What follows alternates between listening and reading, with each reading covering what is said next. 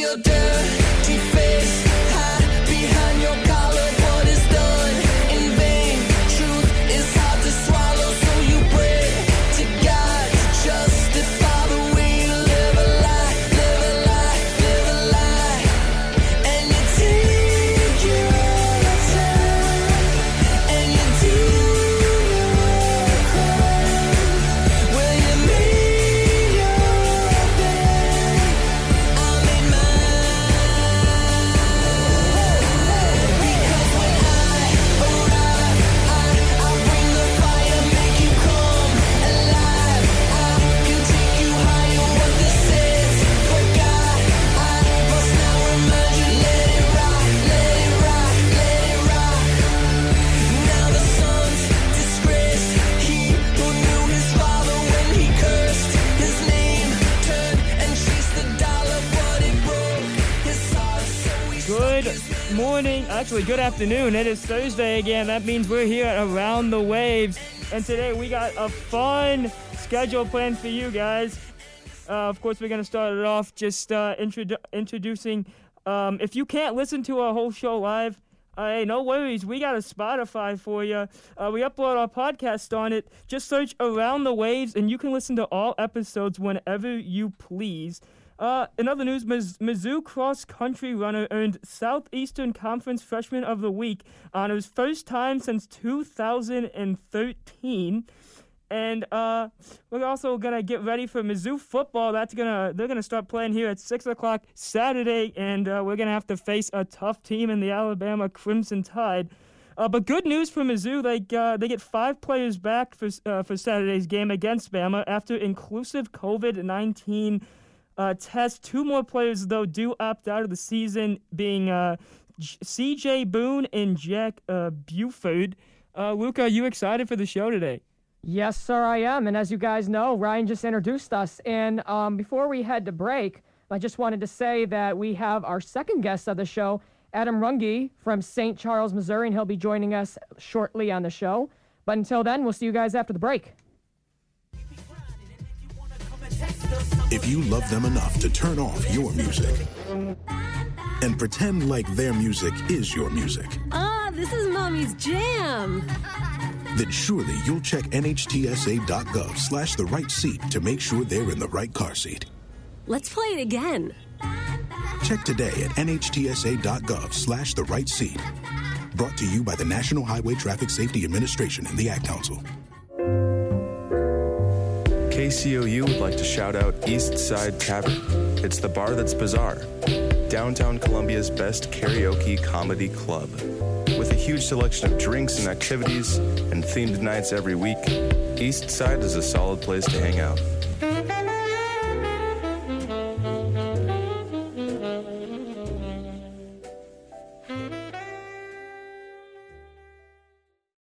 Look at me, busy as a bee. Where'd I get all this energy? Oh, man, man. I don't sleep and I don't eat, but I've got the cleanest house on the street. Oh, man, man. Get these hairs all out of my face. Get these bugs all out of my place. One more hit, no time to waste. Oh, man, man.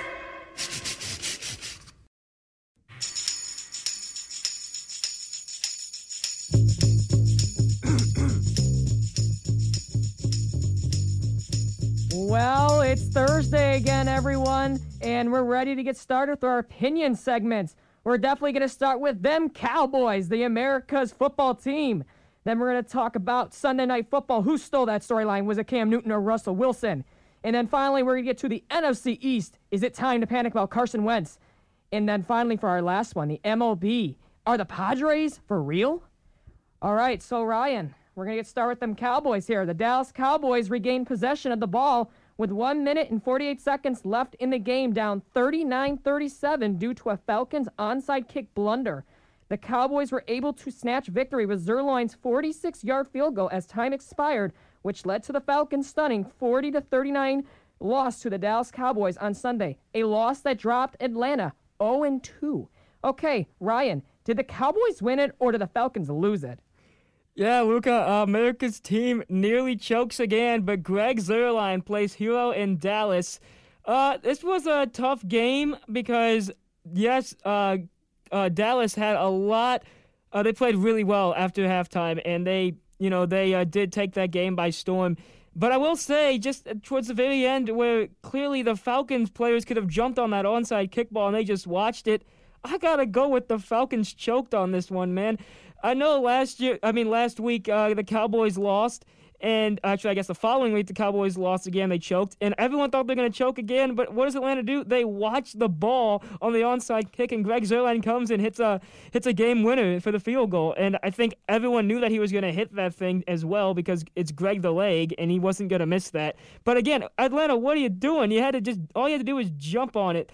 But anyways, yeah, Zeke only went 89 yards. He looked horrible in the first couple of drives of the game, fumbling a couple of balls. But then he got it back together. But again, this is his second week with him not getting another touchdown. So I don't know what's going on with Big Zeke there.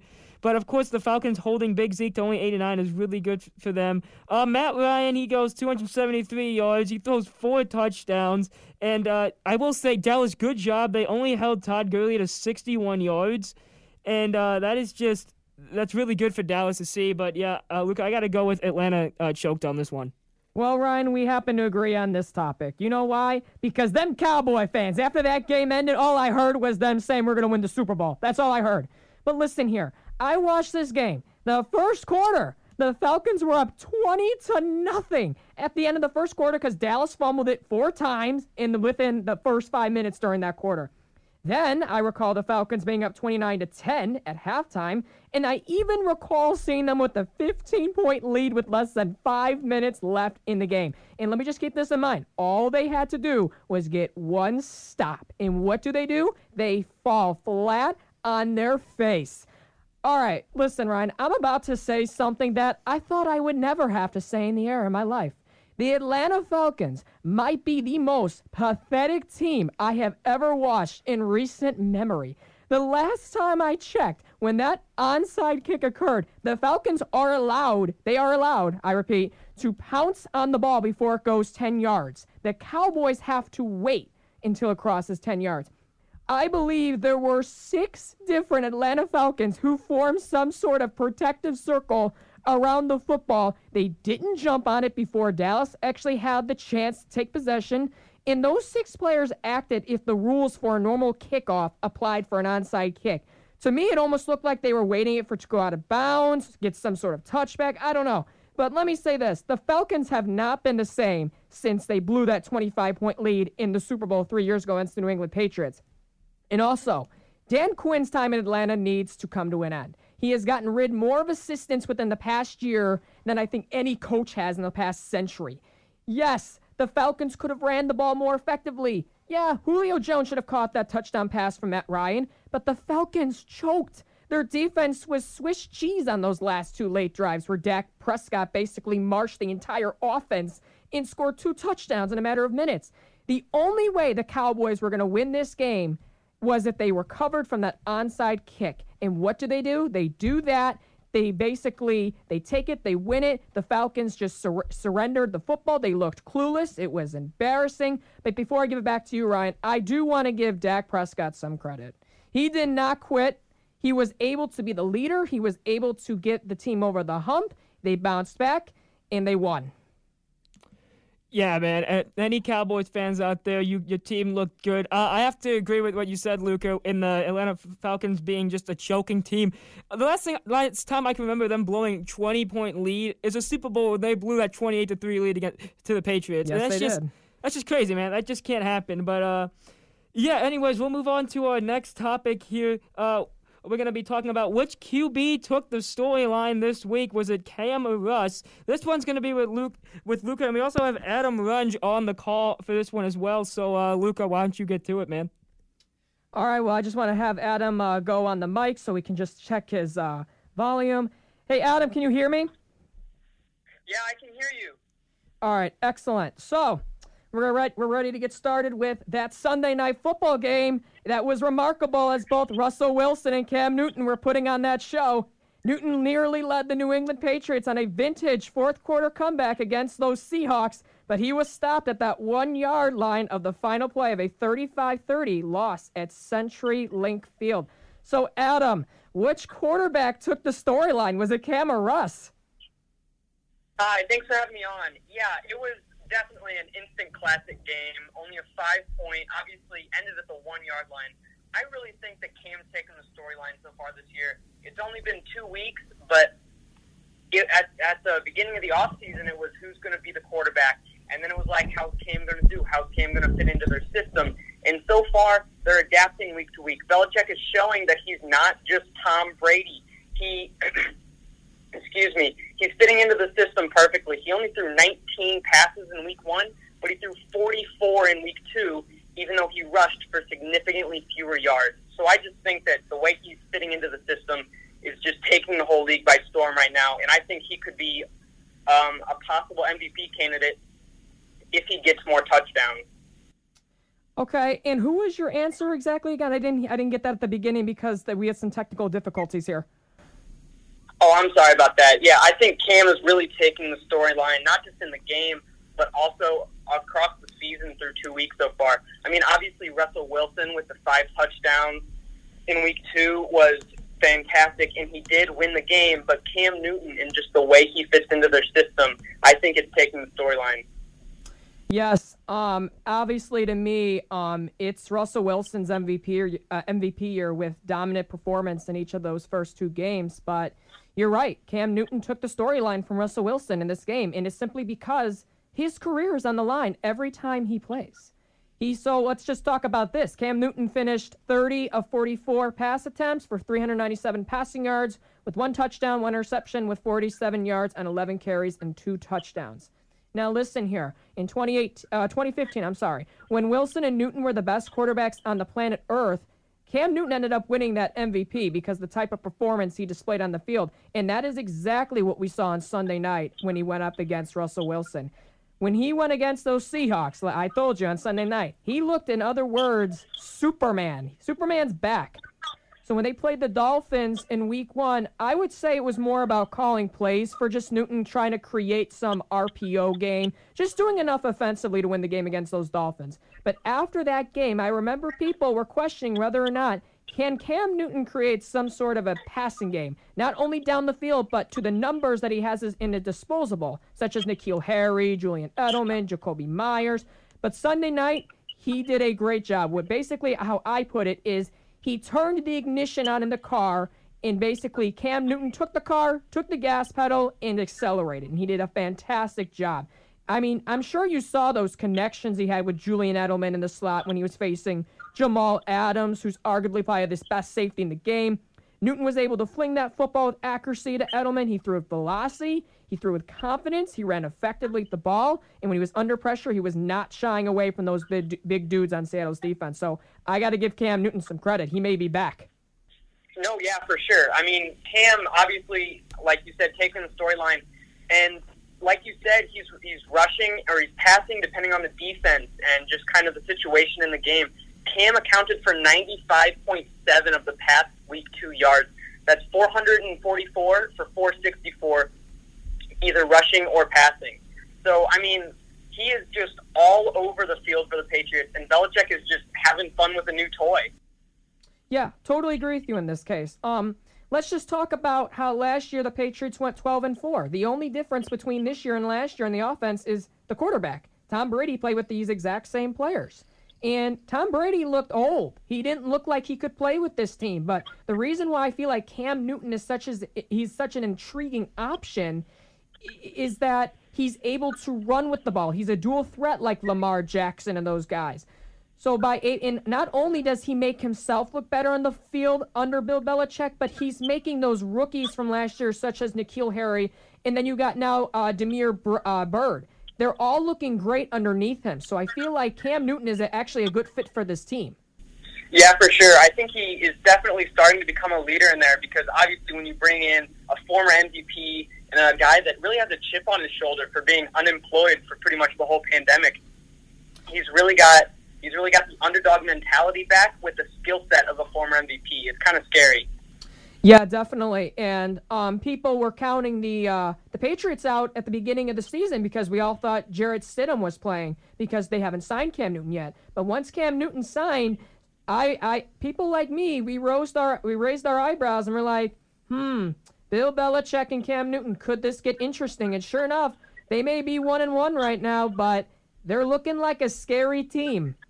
Yeah, for sure. I remember sitting with you at Buffalo Wild Wings during week 1, and we were kind of looking at each other like, wait a second, this Patriots game, what's going on here? I mean, these guys really are starting to click, and it's only in the first quarter of week 1. What's going on here? Exactly. I mean, obviously they played the Dolphins in week 1, but like I said earlier, he's doing more RPO, he was doing more running, it was less passing, but obviously last week what we saw more of a passing game. And he was able to show us again he does have the arm strength. He does have the accuracy. So I would say Cam Newton within these next couple of weeks, I'm looking for more improvements and better yet, a winning record and possibly beating the Bills sometime sooner in the season because we don't know what they have against the Bills. Yeah, for sure. That'll be a good matchup for him just to get another test in there just to see. But the next few weeks definitely are crucial for Cam Newton to get that next contract, see if he can get another contract in the next few years. Oh, yeah, that reminds me of something. Everyone, Cam Newton, the one that we're talking about right now, who has basically star power again, I think signed for the minimum salary in the NFL, which is about $1.2 million. So I definitely, that's definitely something that Bill Belichick did a great job of. All right, so we're going to move on now, everyone. Adam will be back with us for the MLB segment. So stay tuned for that. So Ryan, we're gonna now get talking about them Rams and about them Eagles. So LA Rams, Jared Goff outdid Carson Wentz in his house as the Philadelphia Eagles have started the season campaign 0-2. This is the first time they've started 0-2 since 2015. Wentz threw just 7 interceptions in each of the last 3 years, but he has already thrown 4 interceptions so far this year. So Ryan, is it time to panic about Carson Wentz? I don't know if panic would be the right word for this one, Luca, because like we've seen other quarterbacks come through. This is just such a weird year, 2020, and I don't know. It depends on how much Carson Wentz did in the offseason to get ready, because like you said, those 7 interceptions was through a lot more games. He already has 4 in his first 2 games, and I mean, like I said, I don't know if panic's the right word, but I do think maybe you got to give a look at how he's doing in his past last games. Have they even been close? The first game, week 1, decently close against the football team, but then they played the LA Rams, like you said, and they absolutely got demolished. So I don't know if it's him not getting help, if it's him just not being able to see the receivers that are open, but definitely something needs to go on here. I do think they do need to give a look into Jalen Hurts, who is their backup quarterback, and I do think that with it being this early in the season, anything can still happen. Although I know they're 0-2, but like give a look at Jalen Hurts, man. In 2019 in Oklahoma, he threw 3,000 yards, man. He's got a great arm. He can run the ball. Not saying Carson Wentz can't do this, but maybe there is a time now for Jalen Hurts. Maybe it's Jalen Hurts' time. Maybe it's his team that he can revolve around here and get these guys on winning some games. So, I mean, is it time to panic about Carson Wentz? No, but maybe sit him for this next upcoming week, see if he can get his body maintained for week 5 maybe, and you maybe start him again. But I think this week maybe you got to go with Jalen Hurts, man. He's been on that bench for a while. He knows the game very well, and I think with him being on the bench, he's been studying the plays. He's been getting his body physically ready for these games, and when it's his time to get the call up, and I think his time to get the call up, Luca, is this week, man. Well, unfortunately, Ryan, I actually had the opportunity to watch both Eagles games, and I must say, it is time to panic about Carson Wentz. He is in his 5th season. He's got market-type money when he got the contract. He was up 3 scores against the Washington football team in week 1, and he started to turn the ball over in first downs. He gave Washington life. He fumbles. He tries to do too much when it isn't necessary. He makes bad decisions with the football. He is the problem for the Philadelphia Eagles. And if it continues, if I'm Doug Peterson, I might just look and be like, well, I got a rookie quarterback here in Jalen Hurts. I might just have to Give him the helm sometime. But let me tell you this. Unlike last year, when he was playing with practice squatters and Greg Ward and Boston Scott and those guys, because Nelson Aguilar and Deshaun Jackson, they were out. But this year, he has Deshaun Jackson. He has their new receiver that they just drafted in Jalen Reagor. He has the dual tight end option in Zach Ertz and Goddard at his disposal. And last year, we all saw he had to overcompensate, and he actually did successfully to get to the playoffs. This year, though, he has looked like he looks garbage. He looks like it's garbage. He's making mistake after mistake. He's trying to overcompensate when there's no reason to do so. He's unnecessarily engaging in a level of play that there's no motivation to do so. And I want to say this to Carson Wentz. You are not Lamar Jackson. You are not Patrick Mahomes. You're making Doug Peterson look bad. You're making your offensive coordinator look bad. And you're frustrating a lot of these receivers at your disposal because you're not going through the progressions that you should be. And you're trying to be a one-man show. Now, I do have to give the Eagles, they do still have some hope, though, because the NFC East is actually probably worse than it was last year. And then last thing, Ryan, to show up to your press conference 0-2 with Dallas and Washington with the win apiece, and you sit there and you say there's no reason to panic, I don't think the city of Philadelphia is worried about you. I don't think they're worried about the Eagles team as a collective unit. No, Carson Wentz, they're worried about you as an individual. Because do they believe that you still have it, or do they believe that you have regressed? Because at the end of last year, I recall that you were coming back from 10-point deficits against the New York Giants in the Washington football team. So who knows? We may see a surprise. All right, everyone, we're going to go to break. Unless, Ryan, you have something else to say? No, I'm just saying that hopefully Carson Wentz can turn it around. But in my opinion, dude, I honestly and truly think that Coach needs to go to Jalen Hurts. He's a guy that can do things that a lot of rookie quarterbacks can't do. If you put Jalen Hurts out there, he's going to do things that Kyler Murray is doing. They both went to Oklahoma. They both started for Oklahoma. Mm-hmm. And Kyler Murray, if you didn't watch any Cardinal games this year, that man is absolutely going off. He's running the ball, and Jalen Hurts can do it just the same. They can both run the ball really well. Is it time to panic about Carson Wentz? We'll leave that up to you, folks, but he's not looking good. All right, everyone, when we get back from break, we're going to be going to the MLB.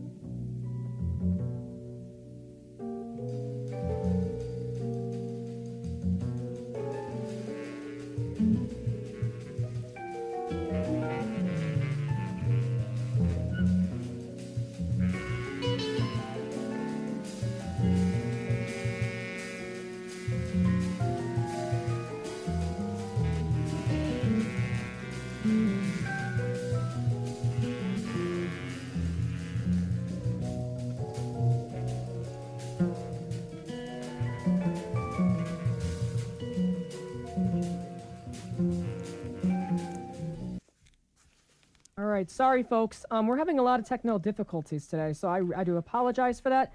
We're going to move on to the MLB. So I will not be doing this segment. It's going to be Adam and Ryan for this one, but I will introduce it, though. For the first time since 2006, the Padres have secured a playoff spot. San Diego clinched a second-place finish in the NL West after a 3-run 11th-inning rally to defeat the Seattle Mariners 7-4 on Sunday. So, Ryan, I'm going to start with you on this one. Do the Padres have enough to get past the LA Dodgers during the playoffs? Okay, so I'm going to start off by not answering that right away because I'm going to answer that in just a second. But the question is, do they have what it takes in the playoffs? So I'm just going to go straight to the playoffs here, and this is what I'm going to talk about. I'm going to talk about how right now in the regular season, Manny Machado's batting .313 for the Padres. The top prospect, Jake Cronenworth, is batting .304, and you got Will Myers, Fernando Tatis, and Jurickson Profar in the upper 270s. And if they can keep that up, I don't see why not. They couldn't get past the Dodgers, and they do have a great starting rotation. And that rotation consists of Zach Davies, Chris Paddock, Danson Lamet, and their big pickup in Mike Clevenger. So it really depends on, if you ask, can they get by the Dodgers? This is what I'm going to give you the answer. The answer I'm going to give you is, first off, will the Padres be able, more than likely, will they be able to get past their first round option, which they should be facing the 5 seed. A lot of things can still change with that, but the Padres should be facing the 5 seed in the first wild card round, and they definitely should get past that round.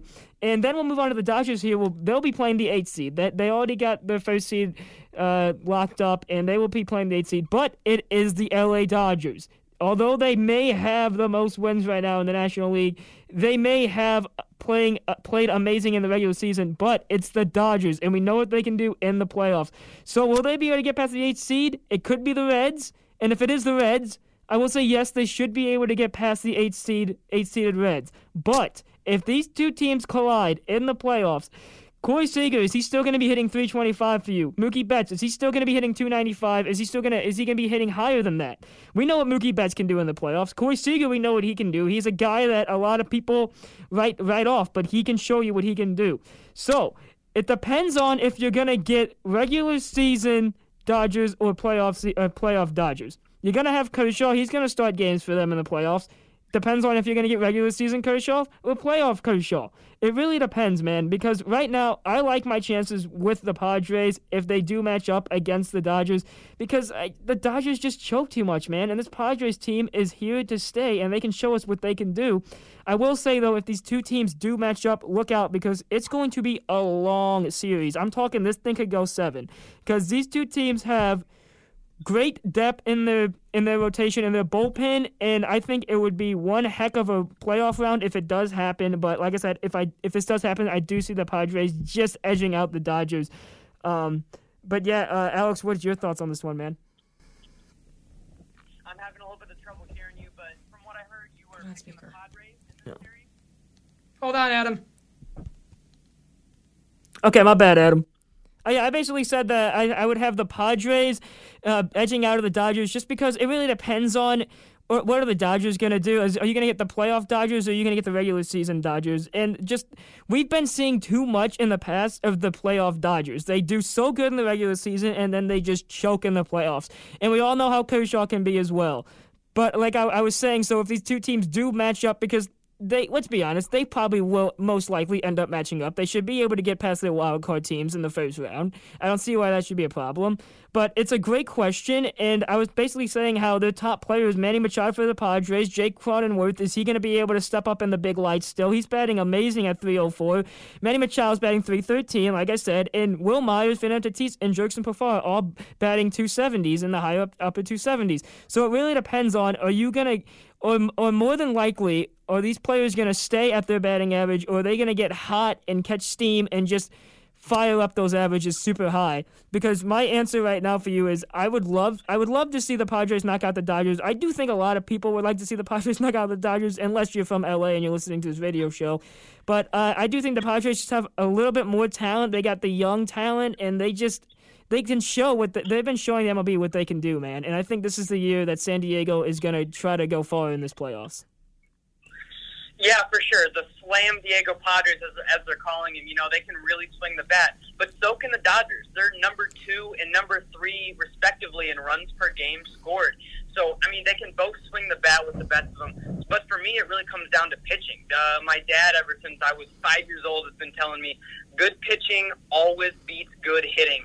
So when it comes down to a 5 or 7 game series, it always comes down to those top 3 starters. And when I look at the Padres starters, as of yesterday, Clevenger had to take an MRI yesterday. There's no word on that yet, but he left the game early. And really, the Padres rotation without Clevenger is looking mighty weak.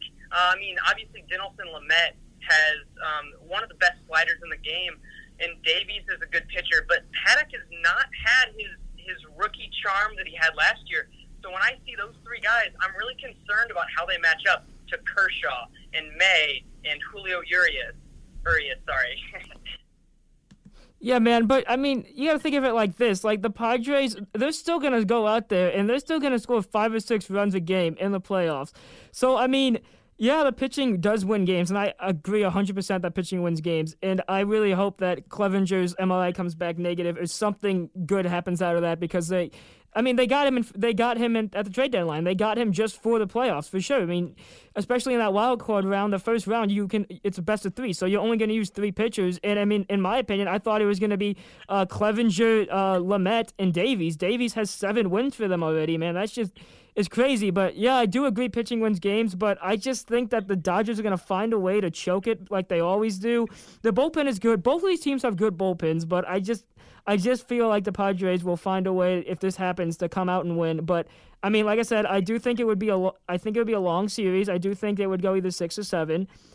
But it really just the never-ending question is, what kind of Dodgers are you going to get? Are you going to get playoff Dodgers, or are you going to get regular season Dodgers, man?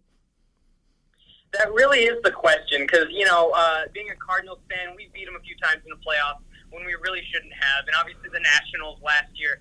But I think Mookie Betts might be the piece that they needed, and it would be nice to have David Price if he didn't opt out of the season. But I really think Mookie Betts could be that piece that pushes them over the top. And again, I agree with you. This is going to go the distance. This is going to have all of the games. I believe it's a 5-game series, but if it is a 7-game series, still, it'll go the distance. It's a fantastic matchup, and I can't wait to watch it. Yeah, no, that would definitely be something that a lot of baseball fans would have on their mind. Luca, what do we got next here on the sports show? Guess what we got, everyone? Mizzou football. Yes, right. That's right. Everyone, guess what? So we have not had the coach, Eli Drinkwitz, announced to the media he will not announce who is starting at quarterback ahead of Week 1's matchup against Alabama. So, I'm actually going to start with Adam for this one. Which quarterback is starting for Mizzou on Saturday against the Crimson Tide? The front runner is really Sean Robinson. He's a redshirt junior coming out of TCU, out of the portal a couple of years ago. He started 7 games for him, and he has pretty good legs. He has a pretty good arm. I'm just not sure how I feel about his touchdown to interception rate. In 7 games, he threw 9 touchdowns and 8 interceptions at TCU. So, really, he's going to have to keep that down. And if there's anyone who can do it, I have faith in Eli Drinkwitz. Yeah, no, that is a great answer. I would just start off by saying, so Mizzou packed quarterback room headed into 2020, but yeah, Coach Eli Drinkwitz says that spot is up for grabs. Real quick, I'll just go through the 4 quarterbacks that we have. We got junior Taylor Powell. He backed up Kelly Bryant last year, so you can't write him off this list for starters. The problem is, he did really good last year as a backup, and I think that's where he belongs. I think he's a really solid option out of that backup quarterback spot. So I think, to me, look for Taylor Powell to be either the quarterback 2 or the quarterback 3. Then you got Connor Bazelak. He's a sophomore. He's a 4-star quarterback from Ohio. He's got a big arm. He can run the game. To me, I think that he might get some snaps this year, but it might not be that likely because, like I said, he's a sophomore, so you got juniors in front of you, and if they're playing to their potential, I don't think Connor's going to get that many snaps this year. You got Brady Cook, who's a freshman from Chaminade College Prep. He's a 3-star recruit. I went to Webster Groves, and I know that Brady Cook can throw the football. This man is no joke. He's really good. He's got his team a couple of state championships. He's been committed to Mizzou since September of 2018. As a senior in 19, he threw for 3,000 yards, 33 touchdowns, while rushing for 370 yards. First-team All-MCC honoree at 2 positions, quarterback and punter. Yes, he punted as a senior. It's quite crazy, but this man has football in his blood. However, that being said, he is a freshman, and I don't think he sees playing unless 2 of these quarterbacks get severely hurt, which we don't wish that on anyone. And, of course, the obvious solution here, there's obviously no right or wrong answer, but redshirt junior Sean Robinson, of course, joining Mizzou last year, leaving TCU with the Horned Frogs. Robinson totaled 1,334 yards, 9 touchdowns, and 8 interceptions in just 7 games. I will, however, say, though, in 2 of those games, he did have a hurt shoulder. I do believe that he was coming off that hurt shoulder, too, so he should be ready to go. And I think if Eli Drinkwitz has to pick a quarterback to face a tough Alabama team, you gotta go with the veteran Sean Robinson. He's played college games, but so has Caleb Powell. But Sean Robinson is known as a starter, and I think this Mizzou team, can rally around Sean Robinson. I think that Sean Robinson, he's got good legs. He can throw that ball really far. He's got young receivers. And Ennis Rackstraw Jr., he's a huge wide receiver that we got this year from Mizzou. I think that Sean Robinson can click really well with these new receivers, and I think Sean Robinson can step up and be that QB1 that Mizzou needs this year, man. But, Luca, what are your thoughts? Yeah, I definitely like what both of you had to say. Honestly, I believe the same thing as you guys. The 6'2" 220-pound quarterback in Sean Robinson is going to be starting for the Tigers on Saturday, in my opinion. Like you said, Ryan, he had to sit out last year after transferring from TCU, and that's basically due to NCAA transfer rules. I'm not sure why those are in place, but they are. Yep, you gave us the statistics, and obviously with that injury of his, it probably caused him to be less effective throwing those 8 interceptions. Now, I do expect to see both him and actually Bazelak actually getting playing time in the first few regular season games, but Robinson is going to win the battle, in my opinion. Now, Robinson has those dual threat capabilities. He's kind of like Lamar Jackson in a way. In 2018, he ran for 230 yards and 3 touchdowns. His passing, though, is going to be a little bit surprising to some people, because last year he had a full season to work on his passing skills, his footwork, and that decision-making of his. He always had good skill as a runner, but with the time he's had to develop as a passer, he could be a very good quarterback in the SEC. And who knows, Mizzou may be able to surprise some people. And he always seemed, in my opinion, comfortable throwing short while at TCU, like those slant routes and those curl routes. But with the deep threat that the Tigers have, and you have good guys in Jalen Knox, Damian Hazelton Jr., you got Daniel Parker Jr., and all the time he's had to study these defenses, his deep ball can actually become a really a resourceful weapon for Missouri. I got to say, this quarterback battle is definitely going to be a fun one, but I do expect to see Sean Robinson emerge as the Tigers' go-to guy. So it seems like Sean Robinson is the quarterback that we have all predicted. Stay tuned. Saturday, turn it on. ESPN, 6 p.m. Them boys, them Tigers, them Mizzou boys looking to have a huge upset here against the number 2 ranked Alabama Crimson Tide. It's coming your way on ESPN Saturday at 6. Be there or be square. And hey, go Tigers. Oh, man. I love that, Ron. I really do. So let's turn gears, and we're going to shift to the NHL here. Yeah, that's right, the NHL. The NHL Stanley Cup Finals Game 4 will be played tomorrow between the Tampa Bay Lightning and the Dallas Stars. The Lightning took a 2-1 series lead just last night as they were able to soundly defeat Dallas last night 5-2. All right, Ryan, I'm going to start with you on this one. Which team is going to win the Stanley Cup? It's going to be the Lightning. I don't see why it can't be the Lightning. Now, I will say Game 1, the Stars came out and they lit up the scoreboard. They won 4-1 in Game 1.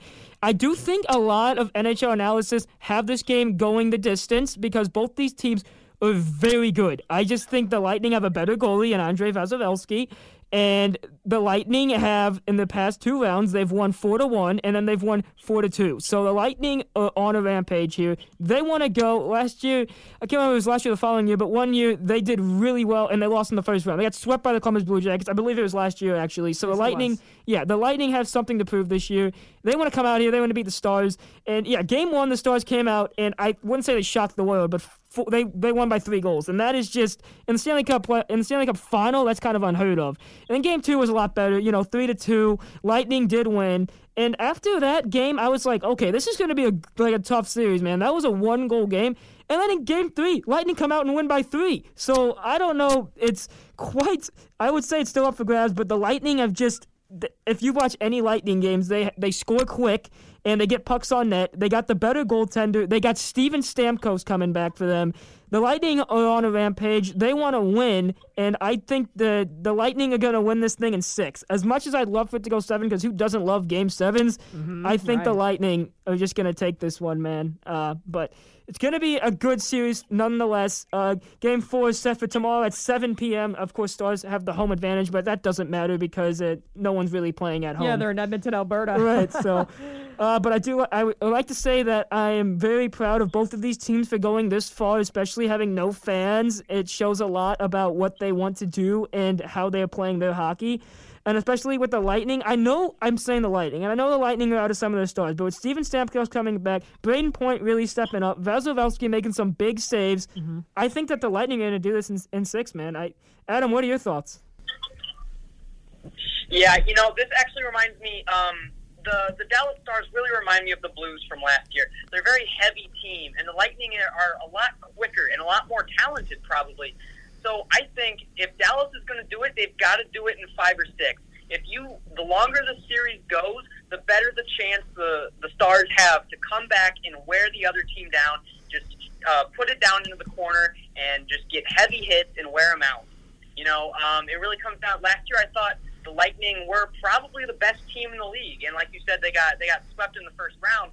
But I thought they were missing that one piece, that one heavy piece, and they signed Pat Maroon, and it doesn't sound like a whole lot. He's only got 12 minutes, 45 seconds of average ice time in the playoffs this year, but he's really that veteran guy. He got it done last year. He's heavy. He can teach him how to play good playoff, tough hockey, and I think that could be a good thing for them in this series and try to stave off the Dallas Stars for a few more games. Yeah, no, it's a great answer.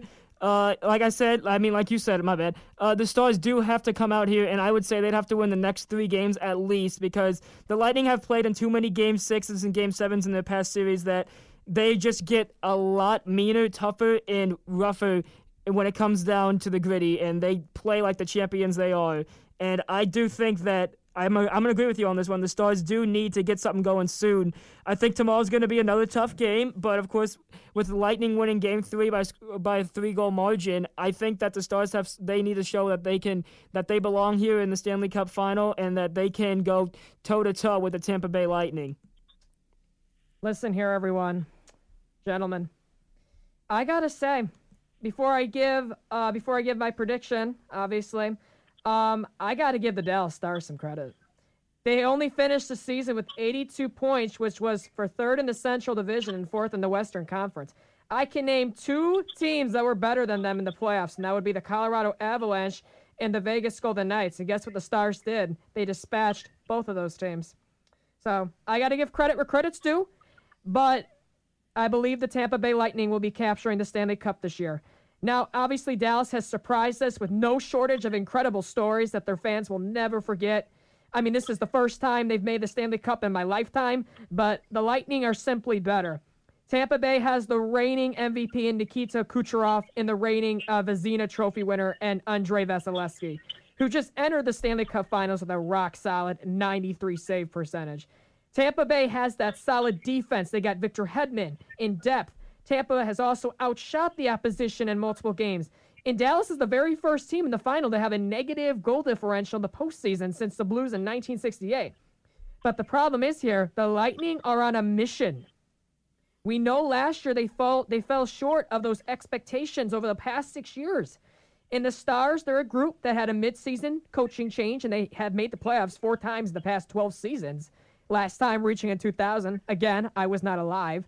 But when Tampa Bay lost that first-round series to the Blue Jackets last year, they weren't just beaten. They were crushed. The Lightning got a hard lesson that skill isn't the only thing that wins out in postseason games. What they would need is that hard-to-play-against sandpaper intangible, which would make them a full 200-foot team that requires opponents to earn their ice time. And they did just that.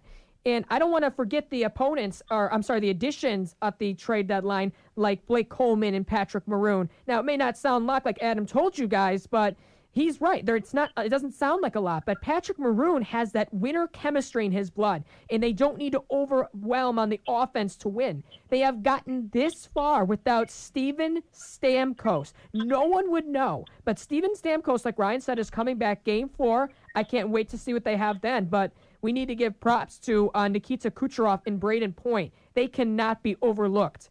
But I got to give some credit to Anton Khudobin, who's the goalie for the Dallas Stars. He's played fantastic, but I just don't think the Stars have enough to capture the Stanley Cup this year. Well, it will be a fun round. It'll be a fun ending to a quite crazy Stanley Cup playoff this year.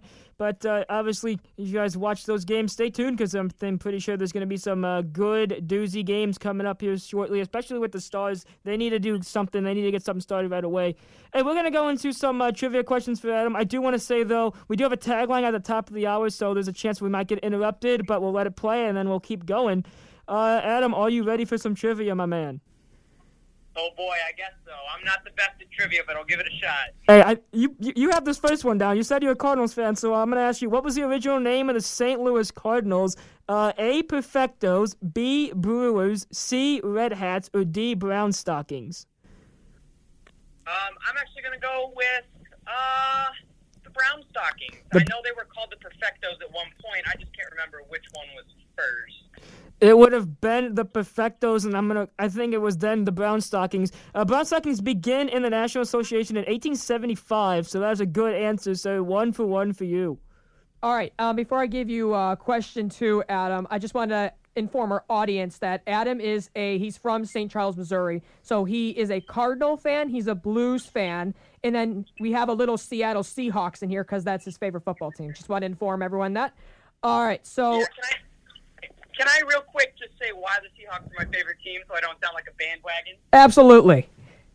Yeah, I was a huge Rams fan until the Rams left a few years ago, and then I was kind of sour about it. So I just decided I want a team who can beat the Rams twice a year in the division. And I looked at it and I said, hey, I like Russell Wilson. Let's see what they got. Hey, Adam, can I just elaborate on that real quick? I am actually a St. Louisan as well. I moved to the Packers for the same reason because I wasn't going to support a franchise-leaving team, and I really don't like Stan Kroenke. And so I understand what you're going through, and I'm happy that you stayed in the NFC. That is NFC North. That's really good for you. But so I'm happy that you decided to not be a Rams fan, but, I mean, these people are still a Rams fan. Good for them. It's just kind of hard for us, and when people ask us why are we these certain fans, it's like because you don't understand what it's like to have your favorite football team growing up ripped from you, and I couldn't stay with them. So, like, I understand your pain, man. Well, gentlemen, the only thing I can relate to that is that I'm a Bears fan, and the Bears can never get it right at quarterback. That's simple. But anyway, Adam, number 2. Who did the Cardinals defeat to win their first World Series? Is it A, the Philadelphia Athletics, B, the New York Yankees, C, the Detroit Tigers, or D, the St. Louis Browns? Oh, man. Hang on a second. All right, let's see. I'm going to go with the Yankees. You would be correct. Yes. And that would be they defeated them in a series in 7 games, and that would be in 1926. So good job. You're 2 for 2. Hey, Adam, you sound like a great guy from this call, but if you can't answer this question, I don't know what I'm going to do, man. Number 3, who did the Blues defeat to win their first Stanley Cup? I don't even want to give you an option, but I will. A, Washington Capitals, B, Pittsburgh Penguins, C, Boston Bruins, D, Tampa Bay Lightning. Oh, it's going to be the Bruins. That's a great answer, man. My girlfriend got that wrong, but, it's okay. Go Blues, man. Yeah, it's okay. It's okay, Blues fans. It's okay. It's okay. I got to see a dynasty as a kid, but it's okay. Okay. Anyway, number 4, which Blues goaltender holds the franchise single-season record for shutouts? Is it A, Brian Elliott, B, Yaroslav Halak, C, Jordan Binnington, or D, Glenn Hall? Ooh. Let's see. Can I get those options again real quick? I'm sorry. You kind of cut out on the first one. Yeah, sure. So A was Brian Elliott, B is Yaroslav Halak, C is Jordan Binnington, and D is Glenn Hall. I'm going to go with Halak. That is incorrect. It would be Brian Elliott. He posted a 23-10-4 record while sporting a 1.56 goals against average and recording a franchise record 9 shutouts during the 2011-2012 season. You were close, though, because they happened to play with each other that season, so you were close. Yeah, I was thinking. I had the right time period. All right. Number 5. Which Seahawks running back was nicknamed Beast Mode? Oh, man, Marshawn Lynch. I wasn't even a Seahawks fan then, but I do remember that. Yeah, he was a quite feisty player, but yeah, he definitely deserved that Beast Mode nickname. All right, number 6. This is also a fill-in-the-blank one. I hope most people know this, in my opinion, but who knows? What nickname for the Seahawks secondary was coined in 2011? The Legion of Boom, baby. I remember that one, too. Yes, sir. We got Richard Sherman, we got Cam Chancellor, and Earl Thomas. That was fun to watch. I'm not gonna lie. If only we had a secondary like that now. Number 7 could be a tough one for you because I don't know if you were still a Seahawk. I don't know if you were a Seahawks fan when we had the Rams in St. Louis. But what was the Seahawks record in 2010 when they made the playoffs? There is options: A 7-9, B 8-8, C 10-6, or D 9-7. Ooh, I'm going to go with 9-7 on that one. And no, I was not a Seahawks fan then. I was still a Rams boy. Yeah, same here. Tough question. It was actually 7-9, so just flip them and you would have had it right. But man, that was a tough one. And I'm not gonna lie about that question. That is a difficult question. But I would just like to add the point that the NFC East might actually be worse than that this year. It's that bad. Anyway, all right, 8 through number 10. 8 through 10, or is it? Yeah, I do have it. Got it. Just want to make sure I got that right. All right, 8 through 10 has to do with Mizzou. Not necessarily sports, but just Mizzou itself. So let's see how well you know Mizzou. All right. Which American president has a monument on campus thanks to his desire to democratize the populace with a universal educational system? Is it A, Abraham Lincoln, B, John F. Kennedy, C, George Washington, or D, Thomas Jefferson?